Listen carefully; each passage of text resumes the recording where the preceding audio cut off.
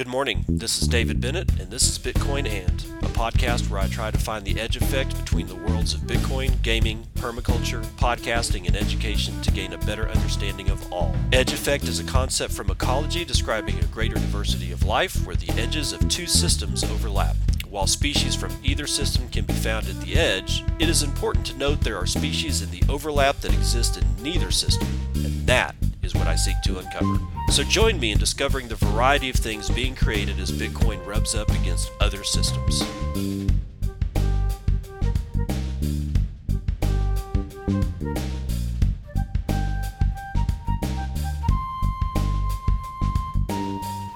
Who will be the first critic to say, I was wrong about Bitcoin? How many decades must the Bitcoin network persist before the staunchest of Bitcoin haters like Krugman and Rubini swallow their pride and admit that it was all just a big misunderstanding? How many trillions of dollars in value will the Bitcoin network, a once-in-a-millennia monetary phenomenon growing at an unprecedented pace with unstoppable momentum, have to capture to convince everyone that it's here to stay? What if the internet was created so that Bitcoin could be possible? A precursor technology to a more advanced, self-sustaining, stateless, leaderless, permissionless living network sustained by pure electricity, greed, and more importantly, human ingenuity, allowing our civilization to advance towards its necessary and inevitable discovery of better money. The irony is that Bitcoin is ownerless, yet we're all its owners, a network that exists solely for one purpose: to mathematically, cryptographically, and programmatically keep its ledger honest and to preserve the objective truth about its history. That's it, simple and elegant. Driven by rules without rulers, it is fueled by ideas and ideals that are aspirational and inspirational to those that fell into the rabbit hole. Nobody today can claim that they truly comprehend the impact of such an invention, a network, a technology created by, of all people, an anonymous programmer whose identity will probably be forever a mystery, an inventor that did not seek glory, fame, or money. He gave what would easily be a life's work to society for free. And in doing so, a deep need was fulfilled, the need for better money. Bitcoin is a phenomenon whose birth we are lucky to witness today. It's a monetary network that has no allegiances, no political biases, no discrimination, no exclusion, with total indifference to anything external to its protocol, unheard of in today's divided world. No wonder why the very first forms of writing were ledgers, accounting records of who owns what and how much, and who owes what and to whom. It's important, literally. It's the first form of written communication was money. The Bitcoin network is also a form of written communication with its internal workings readable in English. Each transaction broadcasts in plain text using mathematics, the one language the entire universe understands. It's a communication of ownership and value. It's like rhinestones that exist in duplicatable and incorruptible form everywhere all the time, yet still inherently maintains the elements of scarcity and unforgeable costliness that make it work by design. Some people say gold is better because it was created by the forces of nature, that it is real, and that it has intrinsic value to them. I say that human intelligence and ingenuity is a force of nature, and with much more intrinsic value than a noble metal. We learn to harness energy and combine it with technology to recreate the properties that make gold a very good form of money, but in the form of technology and with none of its limitations. Bitcoin is money that is better suited for the next generation's networked age. So who is it going to be? When will they finally admit it? Honestly, who cares? Definitely not the Bitcoin network. It is 6:06 a.m. Central Standard Time. It's the 6th of November, 2020, and this is episode 316 of Bitcoin And. That was Miguel Cuneta. That is at Miguel Cuneta, Cuneta, on Twitter. Highly recommend following this gentleman. That was a nice piece. That was a Twitter thread of his, by the way. I just thought I'd start the show out with that because the man is pretty elegant and eloquent. That was some powerful writing right there. That's not bad. Let's see. What do we got up here in these? What in my stack after Miguel? Oh God, I've got Bitteroo. I've got a tweet up here that says, and another exchange to get into the Lightning Network game, albeit that we have to wait for the formal launch just a bit. And what I'm talking about is this. I came across this exchange between Adam Back and Ethan at Bitaroo. That's Bitaroo. Now this is Australian, so if you're out not an Australian, you may not be able to have access to it. But anyway, Bitaroo Exchange is it's a cryptocurrency exchange, but they're doing Lightning, man. And we got more Lightning news today. So yet another exchange is figuring out, oh my God, we can do all this stuff on Lightning, and we don't have to, jam pack the main chain. We don't have to worry about the fees. We can just use Lightning. What does this mean? It means Lightning fees are going to go up, y'all. And then a third layer is going to be built on top of the second layer. I don't know what that's called, but I'm sure somebody's working on it. And just like we can, some people can batch a bunch of Lightning transactions all together and just make it look like one transaction on the main chain to save even yet more fees.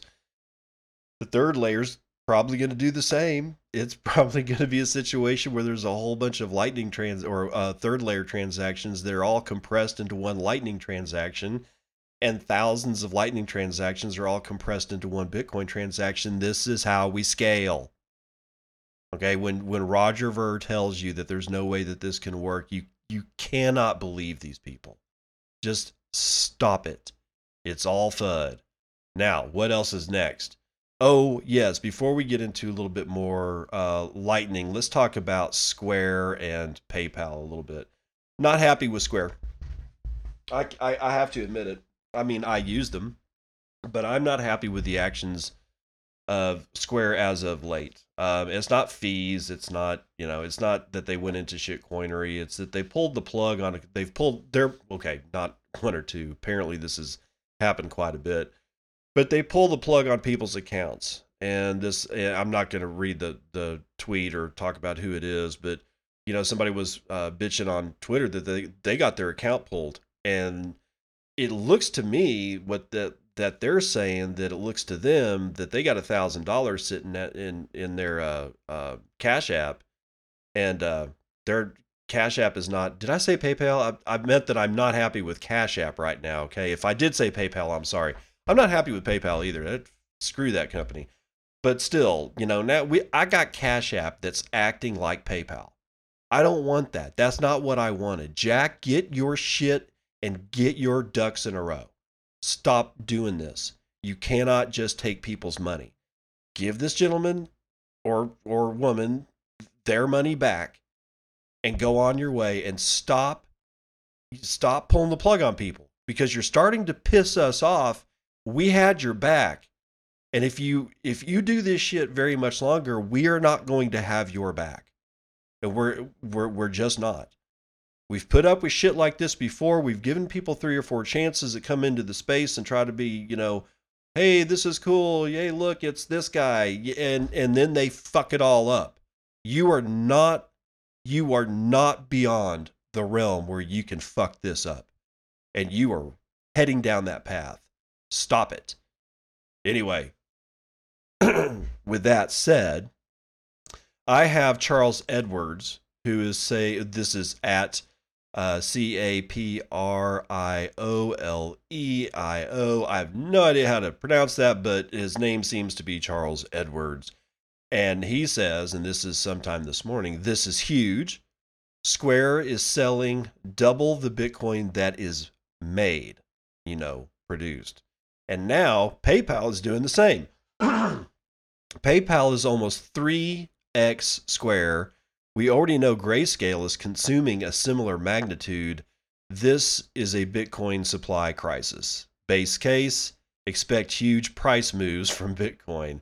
So the thing that sucks about this tweet is that I don't know that Square is selling double the amount of Bitcoin that is produced by mining. I mean, he just didn't include I've read that before, but in a tweet like this, it'd be nice to actually have the, like a subtweet or a tweet thread that shows the different stories of where the information is coming from. So let's just go ahead and assume this is true. Man, that is a supply crisis. And it's not like yesterday when we started seeing some major movements to the upside on Bitcoin price. I saw at least two tweets, or rather two pieces of evidence that suggested that we're running out of Bitcoin to sell. And if we're running out of Bitcoin to sell and people want Bitcoin, what do you think happens? It's the one thing in economics that you were taught as a child that is actually true. If there's a lot of demand and very little supply, the price has this tendency to go up. I call it number go up technology. Let's see where maybe this one will shed some light, at least on the Square issue with consuming Bitcoin. This is Jeff Benson writing for Decrypt.co. Square doubles quarterly Bitcoin revenue to $1.6 billion. People are increasingly buying Bitcoin from Square's Cash App. In a letter to shareholders today, Square reported revenue from Bitcoin sales of $1.63 billion from its Cash App for a gross profit of $32 million during the third quarter of 2020. That represents a 1,100% increase from Q3 of 2019 revenues. Revenue is also up from the second quarter of 2020 when Square raked in $875 billion from consumers buying Bitcoin on the Cash App. According to the letter, Bitcoin revenue and gross profit benefited from an increase in Bitcoin activities and volume per customer. Bitcoin is a key part of Cash App's offerings, which also lets users buy stock and auto-invest for stocks or Bitcoin, in addition to sending and receiving cash. Still, though it generates high revenues, Bitcoin isn't a main profit center. The $32 million in gross profit from Bitcoin is a fraction of the $385 million gross profit from Cash App in total. Moreover, the letter explains why the company points to $435 million in revenue from the Cash App, which excludes Bitcoin revenue. Quote, "We deduct Bitcoin revenue because our role is to facilitate customers' access to Bitcoin. When customers buy Bitcoin through Cash App, we only apply a small margin to the market cost of Bitcoin, which tends to be volatile and outside of our control." On a call explaining the report, Square CEO Jack Dorsey reiterated that the company believes Bitcoin will become the native currency of the internet. That goes beyond making it available for purchase via Cash App. The company also holds Bitcoin on its book. In October, Square purchased 4,709 Bitcoin, then worth $50 million. That purchase, when combined with MicroStrategy's strong Bitcoin buys and PayPal's entry into the Bitcoin market into the Bitcoin space, may help explain why Square's Bitcoin is now worth closer to $72 million. Again, I must reiterate, Jack, get your shit together. You can't, okay, you can shut down people's accounts, not give them any explanation whatsoever, leave them hanging while $1,000 is just chilling out in the freaking, ether. Yeah, you can. I don't recommend it. I don't think that that's good business practice. You know what?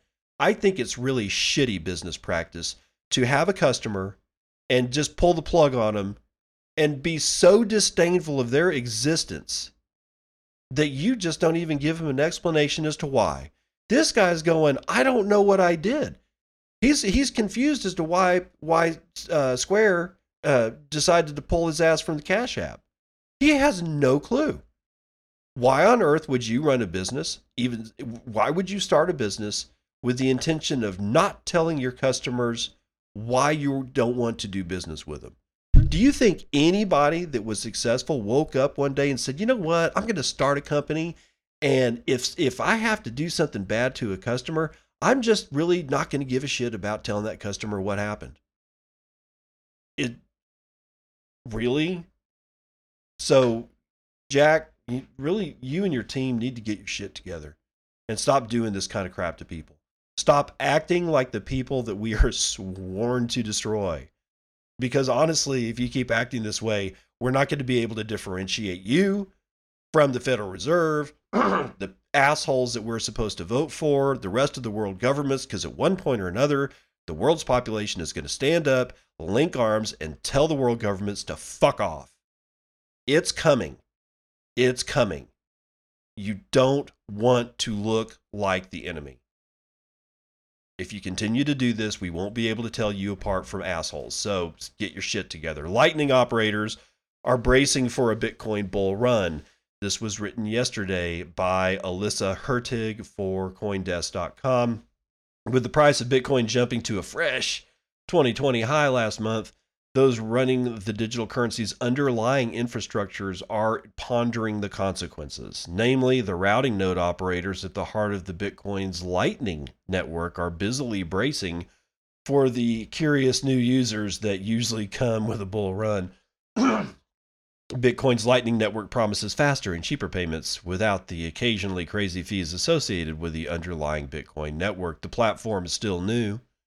In Bitcoin time, having launched for real payments in 2018, as such, it has its kinks. Developers still call using it reckless. Hashtag reckless. That was fun. Because it's new enough that it may be hiding bugs that could lead to loss of funds.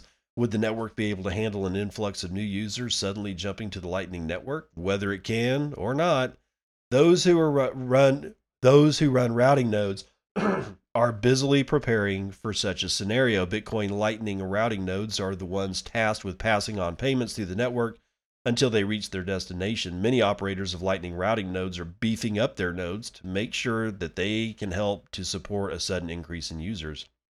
But first, why would Bitcoin users move to Lightning? One word: fees, brother. Bitcoin fees are now higher than they've been in more than 2 years, reaching an average of $13 per transaction. With Lightning, users can avoid these fees. I'm going to caveat that for now. Okay, it's never too late to remind anybody that wasn't there during the SegWit 2x debacle. To remind everybody, it's never too late to remind everybody that doesn't know about what happened, that we got into that whole big block mess because we didn't gird ourselves against people who were spreading FUD. It didn't look like FUD. That's why we missed it.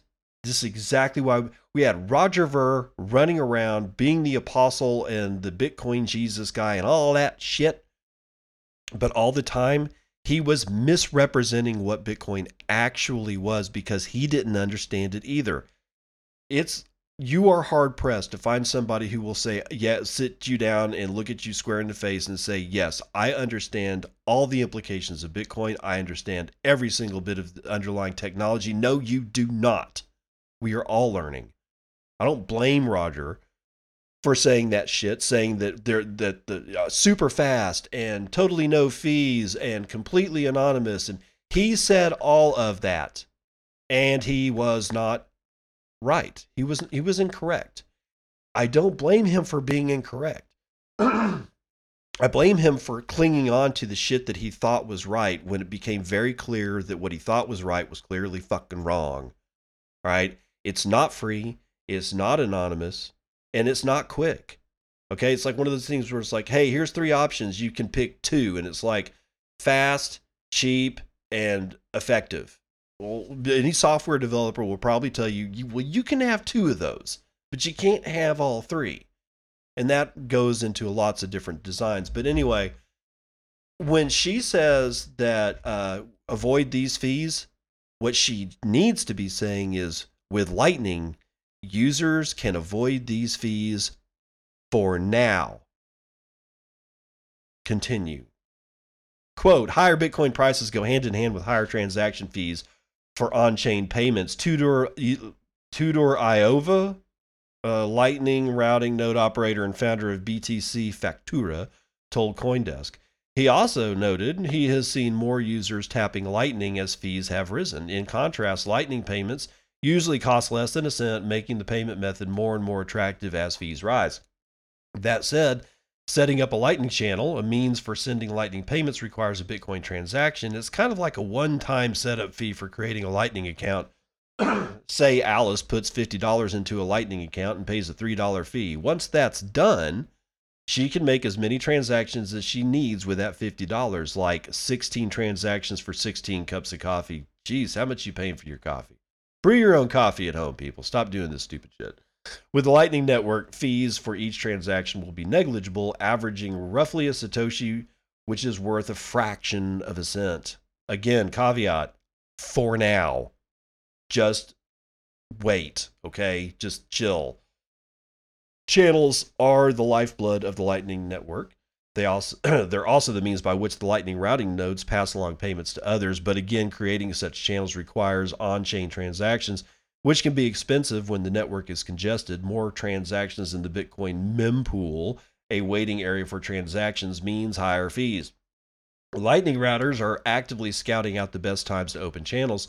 We're all watching the mempool very closely to find opportunities to open Lightning channels inexpensively as the extra space in blocks dries up completely, said pseudonymous Lightning routing node operator Justifer.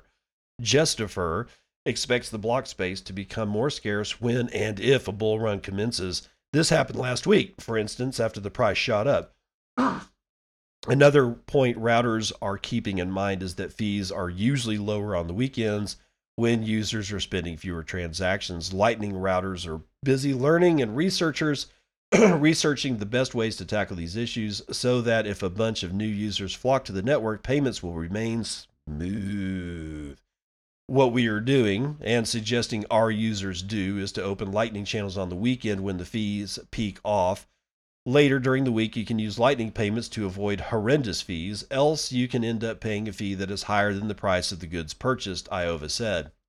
Routing nodes are also open channels with a variety. Routing nodes are also open channels with a variety of peers designed to reduce failed transactions and to make the overall network more robust so payments don't fail for users. Quote, "We are preparing ourselves for a bull run by opening new channels and improving our Lightning node connectivity to other nodes in order to make it possible for users to use nodes Transylvania for payments. To use our node named Transylvania for payments and routing when necessary," Iova said. The other trick is that once a Lightning channel is open, that's not necessarily the end of the struggle. Quote, "Lightning requires a lot of liquidity management, which is unfamiliar to most folks outside of Wall Street," end quote, Justifer said. In short, it's not enough to just put money into a Lightning network or into the Lightning network. The money needs to be moved to the right spots in order for a routing node to build a path that can be used to send payments for users. Not to mention, every time a payment is made by a routing node, this liquidity is moved around. So routing nodes need to constantly be managing where the coins are. God, no shit. My Lightning node I was looking at my Lightning channels, and they're a mess. Why? Because I suck at it. That's why. More on that later. In fact, there's an entire Telegram channel, LN Mutual Balance Channels, devoted to helping fellow Lightning users find peers and liquidity for their channels. Justifer recently created a poll there asking fellow routing node operators what they're doing to prepare for a bull run. The most votes went to consolidating liquidity into few larger channels and opening channels to routing peers to build more connections with the network. Quote, "I think the shared goal is to find out how to operate routing nodes in a sustainable way where we don't have to clog up the mempool when it gets expensive," Justifer said, pointing to Lightning Loop and Thunderhub as useful tools for boosting liquidity where needed. Startup Lightning Labs also released a new marketplace Monday for buying and selling liquidity, an innovative way of addressing this issue. Let's stop there and go right into what they're talking about. This is that Lightning Loop thing, or let's go into, well, actually not Lightning Loop. Let's go into Lightning Pool and talk about this because it marries right into what they're talking about. So as people are starting to figure out that we got to get off the stick on this Lightning thing. I do. I mean, if you're listening and it's like, dude, I got ducks in rows, I'm like, then good for you. I don't. I got literally a channel that has zero balance on one side. Okay, I can't do everything, y'all. I mean, shit, but let's find out if this tool might help a brother out. This is BTC Times' Nick Chong writing on November the 2nd. Lightning Labs rolls out marketplace for Lightning channel liquidity. By the way, this is BTC Times. Lightning Network development startup Lightning Labs is rolling out a new product dubbed Lightning Pool. The new tool seeks to bring together node operators to trade across inbound and outbound Lightning channel capacity with each other. With the launch, Lightning Labs tackles one of the Lightning Network's major pain points: efficient capital allocation, and through that, increased overall liquidity. Okay, now I talked about this on, like, was it either Tuesday or Monday or something like that? But this is so important, and now the what was, Lightning Pool was released, but now that it's been released, we can kind of take a look at it. I'm going to be taking a look at Lightning Pool several times. So this is, if you're saying, hey, you've already read this. No, I haven't. This is now one of the first pieces of digested news over the Lightning Pool news release that there is. Okay, so that's why I'm doing this. And I will be doing several more from now on as news comes out. The Lightning Network operates via a grid of channels which can be opened between counterparts such as merchants and consumers and used to transact Satoshis, the smallest units of Bitcoin. A channel is opened through an on-chain Bitcoin transaction in which Bitcoin is locked up on the Bitcoin main chain and unlocked on the Lightning Network. Lightning channels allow for rapidly accelerated Bitcoin transactions in a trust-minimized environment. Channels can, for example, allow merchants to accept Bitcoins for goods and services as transactions are near instant. However, it's not as simple as that. On Lightning, nothing works without liquidity, and the right kind of liquidity.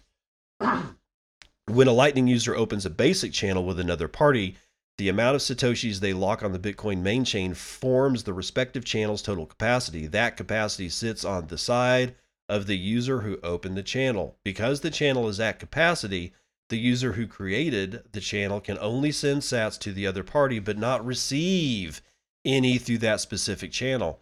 This results in some detriments to the user experience. Users that want to receive sats, for example, merchants, must first spend some of the balance in their channel or must convince other node operators to open channels to them. Lightning Labs has set out to solve Lightning's widely felt pain point of inefficient capital allocation by launching a peer-to-peer marketplace that allows node operators to buy and sell liquidity. The market connects buyers and sellers of channel liquidity. A press release obtained by the BTC Times explains existing node operators do not have access to pricing signals to help determine where in the network their outbound liquidity should be allocated, and new node operators have no way to signal that they need new inbound liquidity. Lightning Pool brings these two sides together into a single market while allowing them to maintain the custody of their funds. Elizabeth Stark, CEO of Lightning Labs, elaborated further to the BTC Times that Pool ensures the efficiency of capital on the Lightning Network. Quote, before Pool, actually sourcing this liquidity was difficult, as people typically use social media or ad hoc arrangements to ask for inbound channels. Plus, when people ask for others to put up capital and open channels to them, there's little incentive to do so. The system is non-custodial.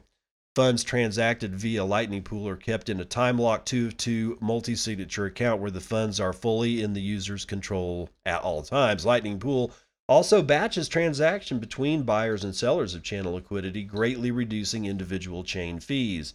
Aside from its potentially significant implications for the development of payments on the Lightning Network, Lightning Pool is also the first instance of a Lightning Finance, or LiFi, as Lightning Labs calls it. The first market will be offered through Lightning Pool as a Lightning Channel Lease, or LCL, which is an inbound channel with a pre-agreed duration.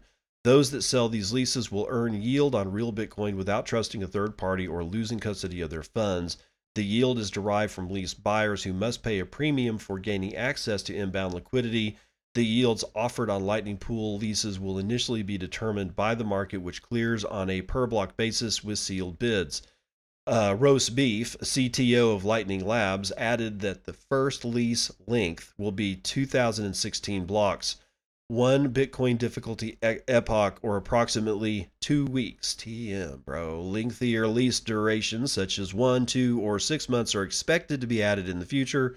According to Lightning Labs, the introduction of Lightning financial products with different maturities will create a natural yield curve, which may provide benchmark rates of return for nascent Bitcoin native capital markets.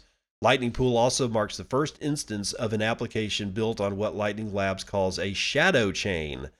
The shadow chain system is a way for developers to design applications on top of Bitcoin with more complex logic using the Bitcoin script language. While allowing developers to build various financial or commercial applications for Bitcoin, shadow chains ensure that participants always have control of their funds at all times, roast beef added.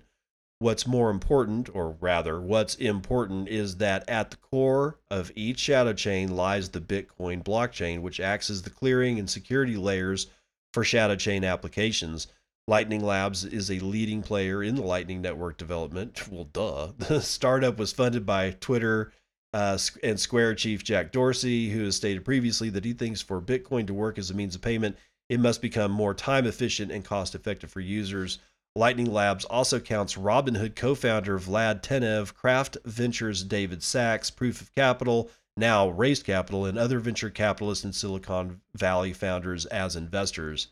Didn't know Robinhood was investing in Lightning. That's probably a signal for the future, and we should probably listen to that. Let's see here. Nope, we are behind, so I'm gonna have to kill those two stories, maybe put them to the back. But right now, let's run the numbers.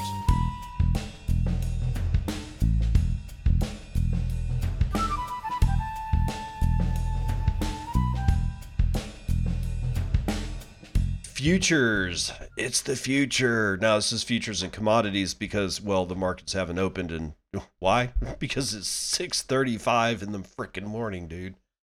Oil is down again, 3 points to the downside. It's going to come in. West Texas is going to come in at $37.6. Brent North Sea also has dropped damn near 3 points. It's going to come in at 39.81. Natural gas is up to the upside almost a point. But apparently yesterday it had some struggles after the bell opened, apparently, because it was over $3 yesterday, and it's down below $3. $2.98 for 1,000 cubic feet of that. Gold is up again, 0.36 points. It is going to come in at $1,952. Hey, Peter Schiff must be happy. Silver is at $25.83. That is actually a 2.5 point move to the upside. Nice, dude. Nice. Index futures looks like people are freaking out, man, but they're freaking out in a very meh sort of way. Dow futures are down 0.5 point. S&P futures are down 0.75 point. NASDAQ futures are down a little over a point. And the S&P mini is down 2/3 of a point. That's going to do it for that. Let's do real money. Real money. Bitcoin, $15,567.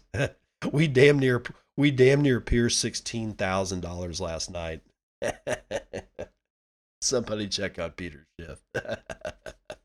Okay. Sorry, enough of that. I got a low over at, let's see, where's it going to be? Where's my low?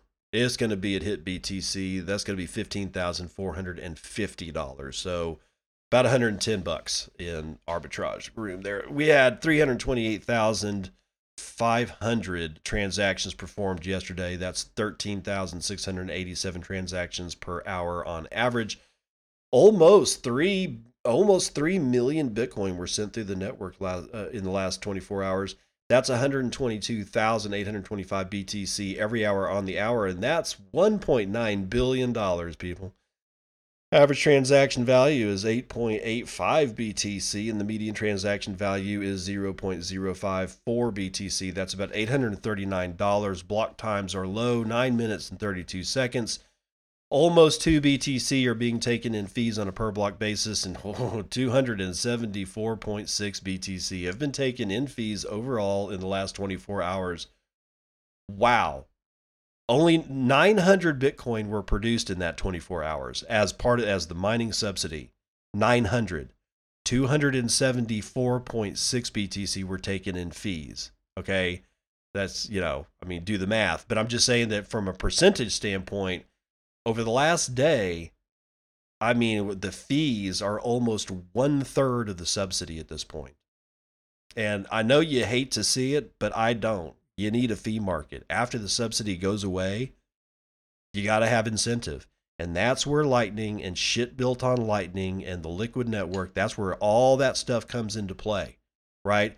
There's going to be a lot of channel opening and closing, and each one is going to take a transaction. Thank God we can batch those transactions down into the main chain, but we're seeing the beast really come alive. That's what I'm saying. And the fact that we've got almost a third of the subsidy covered in fees already, dude, that's good news. I mean, I know Roger hates to see it, but I don't. One Ethereum is going to cost you $440, Bcash 255. It's been printing all-time lows like for the last 3 weeks straight, and it did another one like last night, clearly. It got down to like 0.0016 or something like that of a Bitcoin. Anyway, Litecoin is at 62, BSV at 163, Ethereum Classic at 5 1/3. Even Dogecoin is doing well right now, 0.0028, and little doggy did 37,905 transactions in the last 24 hours. That beats Ethereum Classic. It certainly beats Bitcoin Cash. It doesn't beat Litecoin, and BSV is their tickers are now actually working. They apparently reported on the weather 566,334 times in the last 24 hours. That's a lot of weather reporting. Clark Moody is looking at a price of 15,454. There are 41,850 transactions, and they're going to have to clear in 78 blocks to clear all this up. We got to see what happens over the weekend. If it clears over the weekend, that could be, that'll be, well, if it clears over the weekend and you got transactions to do, that's the time to do it, is when you get way, way, way down there. If it doesn't clear, this will be the second weekend in a row that mempools around the world have not cleared. That'll be interesting. But let's talk about Lightning. We have 1,030 BTC in the Lightning network, and even though that number really doesn't change, the capacity value has. We're up to $15.9 million of liquidity, most of which is probably unbalanced liquidity, the more that I learn about this stuff. That is over 7,461 nodes. People, we need more nodes. Please open more nodes, and please open channels. We have 35,298 total Lightning channels. Tor capacity holding from yesterday, 50.2%. There is 517.14 BTC in the Tor side of the Lightning network, and that is being run over 2,484 nodes. We also need more Tor nodes. That's going to do it for Vitals.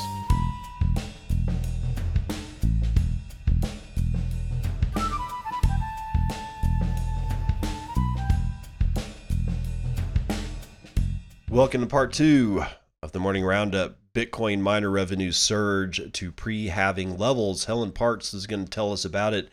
She's writing this a couple hours ago for Cointelegraph. As the Bitcoin BTC price is reaching the highest level since January of 2018, Bitcoin mining is getting more profitable due to a number of factors. According to data from blockchain.com, BTC miners' revenue has soared to levels not seen since Bitcoin's third halving in May of 2020. That reduced the block miner reward from 12.5 BTC to 6.25 BTC. As such, BTC miners' revenue hit $20.8 million on November the 4th, according to blockchain.com, the highest point recorded since September of 2019, when miners' block reward was twice as much as it is now. A spike in BTC miner revenue levels is coming from Bitcoin price doubling since the May halving. On November the 4th, Bitcoin price reached a new 2020 high at 15,950, jumping more than 20% over the past 7 days. The jump is also due to the simultaneous rise in Bitcoin transaction fees. As reported by Cointelegraph, Bitcoin transaction fees surged nearly 200% in late October. As such, the percentage of BTC miner revenue from fees has significantly increased, accounting for $4.15 million, or roughly 20% of total miner revenue. Amid parabolic growth in revenues, some miners are likely to start cashing out at this point. According to analysts at CryptoQuant, some miners may be compelled to start selling BTC since the miner position index is currently at around 4. Values above 2 indicate that most miners are selling. Additionally, There is also a noticeable spike in transactions from miners to exchanges as the price crossed above $15,000. However, the amount is still relatively small compared to pre-halving outflow levels.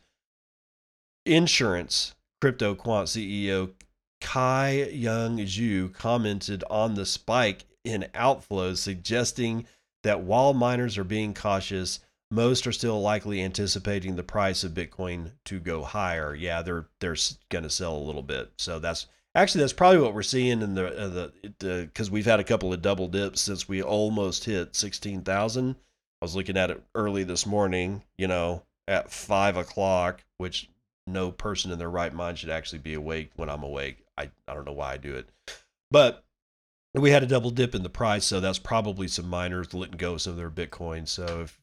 But be aware, it's not going to be very much longer before there is just no Bitcoin to buy. Oh my God. And at that point, are you really going to sell it into fiat to then go buy something like a house or a car or whatever it is? Honestly, why go through all that work? Just if you're a merchant, start accepting Bitcoin today. Figure it out.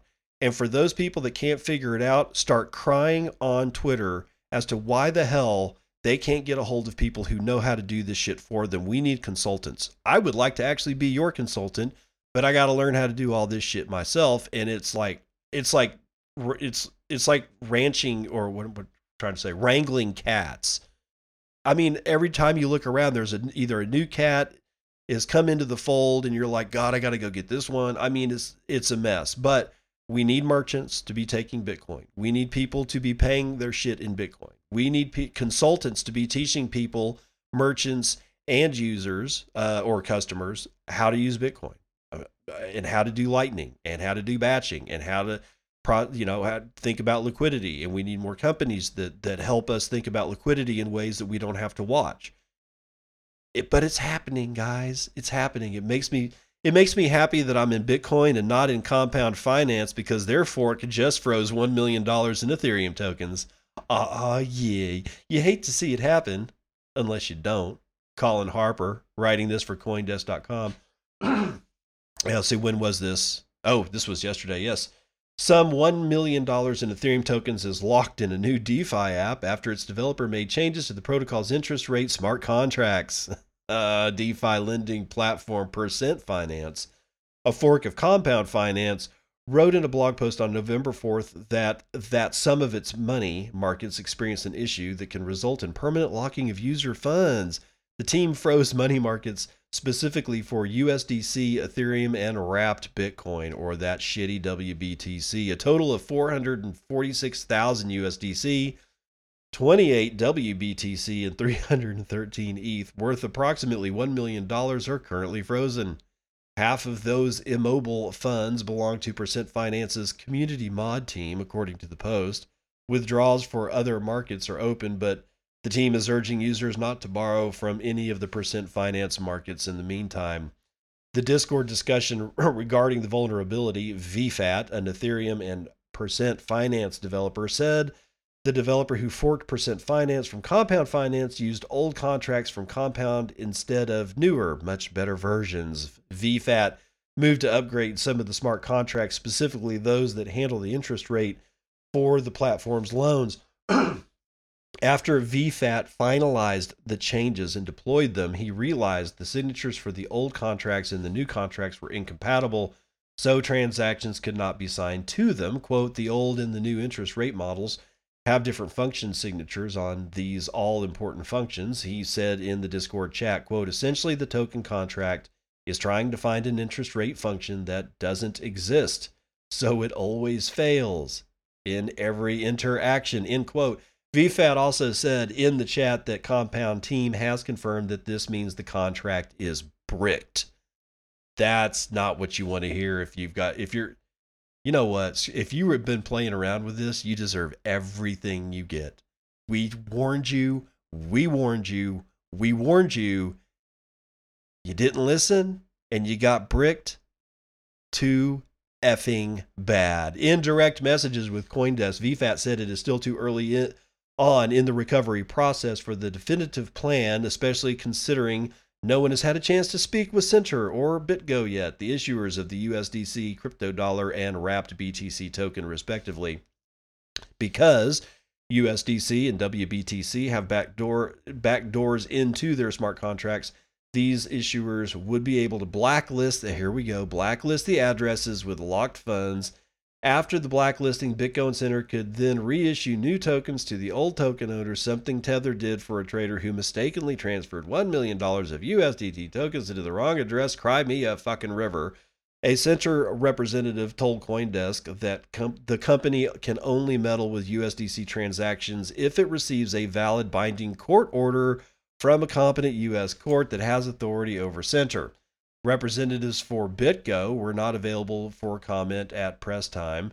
For other recovery efforts, VFAT said one early stage proposal suggests launching new contracts for the USDC lending markets, though 27% of the loans are locked in the old contracts. These new contracts would allow borrowers to pay back the rest of their loans and so retrieve their collateral and pay lenders. But Jesus, what a shit show. Honestly, if you were messing with this after all of us maximalists told you not to, and you got bricked, I have no sympathy for you. I have none. I can't have any sympathy for your ass, dude. But let's continue with global law firm launching high value asset token platform Toko. That's TOKO. This space is becoming unimaginative by the second. Cointelegraph's Joshua Mapperson is going to tell us about DLA Piper's new tokenization platform, and it's already completed its first asset tokenization with a piece of fine art. Call that fart for short. Never mind. Toko, a new tokenization platform targeting high value assets, is launched as a proof of concept by tokenizing a fine piece of art. The platform is a collaboration between internal law firm DLA Piper, which operates in more than 40 countries, Aldersgate DLS, and Hedera Hashgraph. Although it has the ability to function across any asset class, the team identified the best use case for high value assets in alternative asset classes such as real estate and art, end quote. Toko will initially function in markets that have a clear regulatory framework on asset tokenization, such as the UK, Singapore, Switzerland, US, Canada, and potentially Australia. However, the team is also currently examining the local restrictions and regulations in other potential markets and aims to provide this offering one way or another to all of our clients, end quote. On its first day of launch, Toko completed the first tokenization of a piece of fine artwork commissioned and purchased by a group of DLA Piper Hong Kong Parpers. DLA Piper technology partner Scott Thiel, I wonder if he's Peter's brother, said the platform is the culmination of, quote, years of research and development into the legal issues surrounding security token creation and funding. Years. What? 2?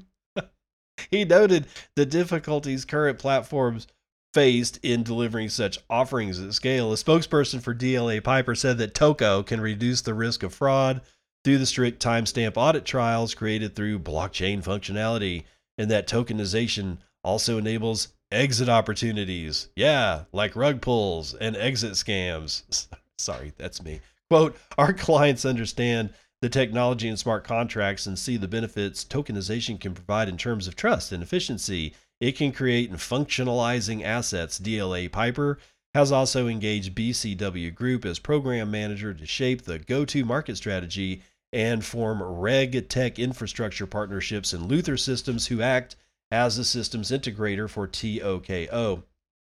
In February 2019, DLA Piper launched their blockchain and digital assets practice to aid companies seeking blockchain adoption. Last week, head of fintech at DLA, Martin Bartlam, and DLA Piper associate Marina Talon suggested the digital asset industry has become a key driver of global financial markets. In September, a real estate marketplace that offered tokenization launched for U.S. customers, providing them the opportunity to invest in the asset class for as little as $5,000. They literally end the story with that. It's just, there's nothing here that can't be done on Bitcoin. I mean, whether it's through Lightning, Liquid, the new shadow chains that are just now being announced, or something that we haven't seen yet. But all of this is going to end up falling into Bitcoin. So that's why I tell you about it. I mean, people are going to tokenize. Yeah, humans are going to humans are going to tokenize. It's just the way and people are going to scam. Generally speaking, people are going to scam other people. But wait till we figure out how to scam computers. I guarantee you people will try scamming computers. It's just the way the nature works. But in either event, tokenization of assets is going to continue.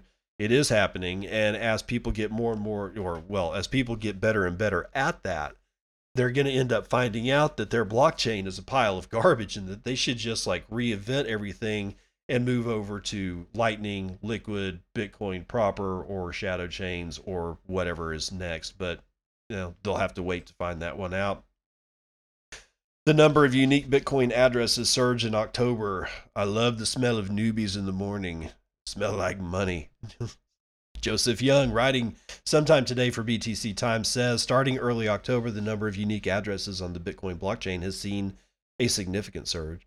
Analyst Willy Woo describes unique Bitcoin addresses with a balance above zero as Bitcoin users. The metric does not include addresses on centralized exchanges and only counts individual addresses that are not associated with trading platforms. According to Wu, the rate at which the number of Bitcoin users grew accelerated following Square Bitcoin purchase in October.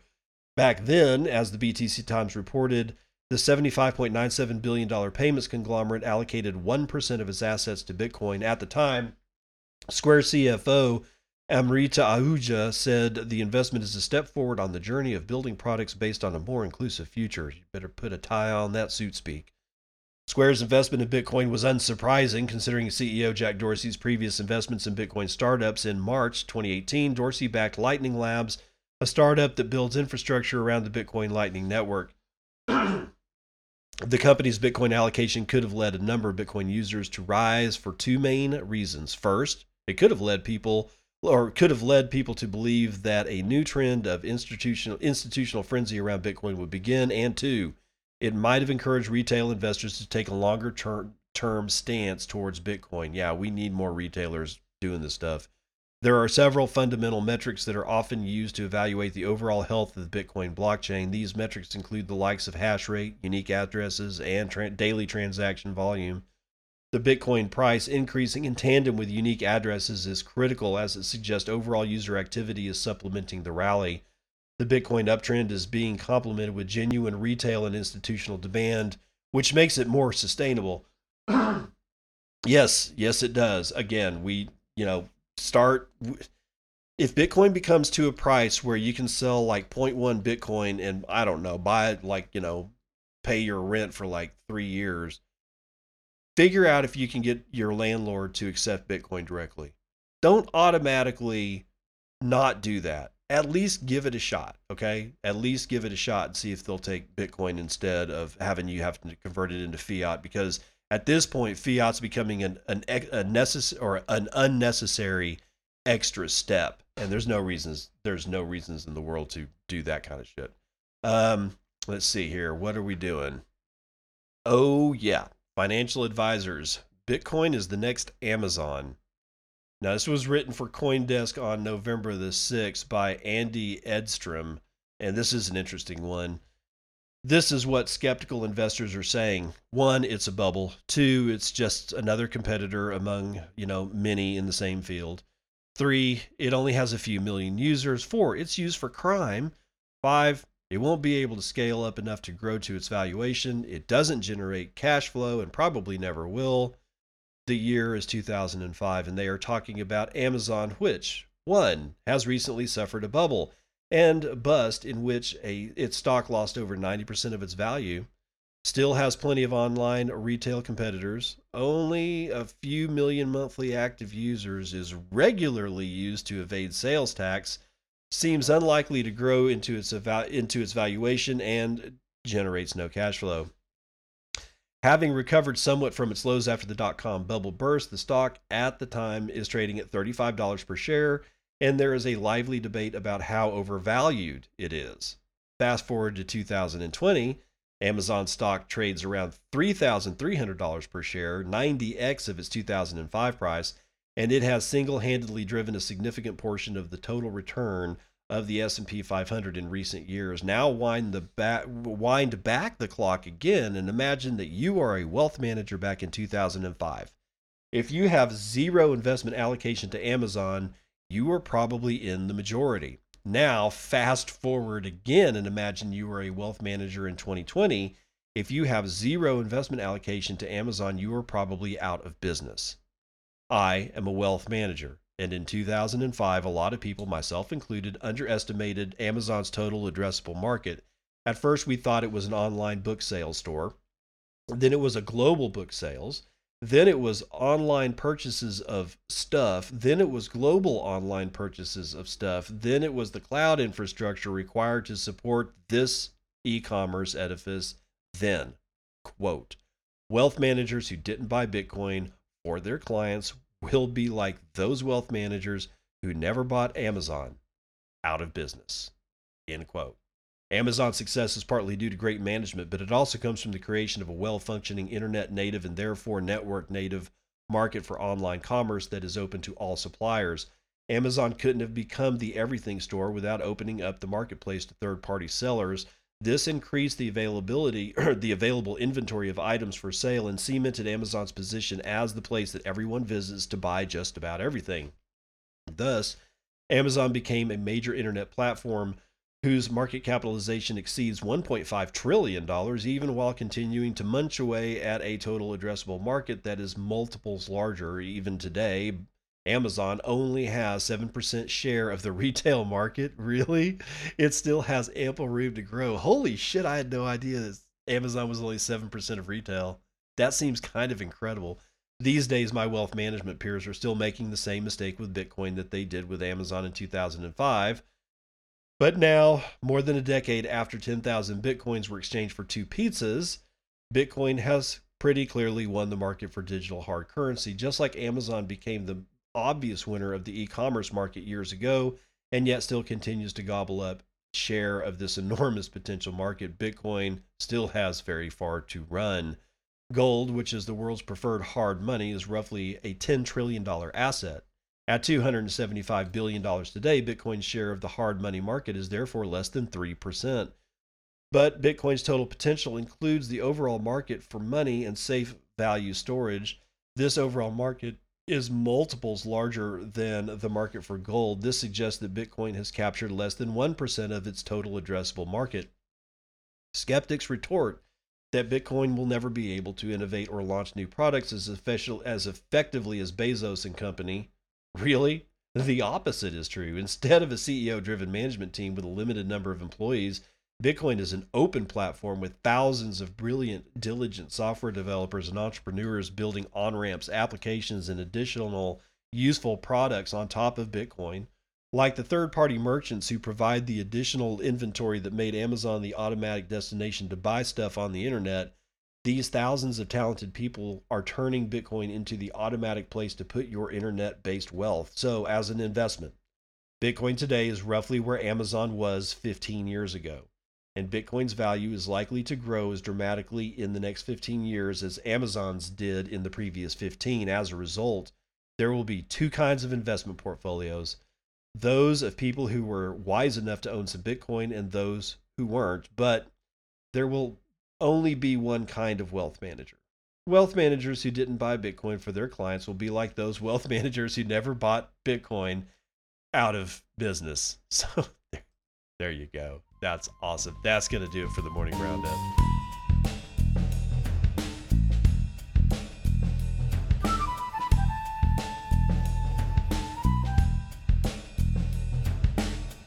A terrible joke brought to you by Dad Says Jokes, who says, after playing guitar for years, I thought I could learn to play the piano, but it's not an easy instrument to pick up.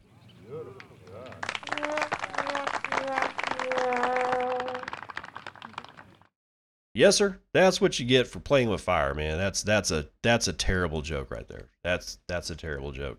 We're going to go ahead and end this off. But again, a few words about what's going on with Lightning. And this is just, sort of one of my theses that I use as an operational way of thinking about the future now. And what I saw in the past always informs that.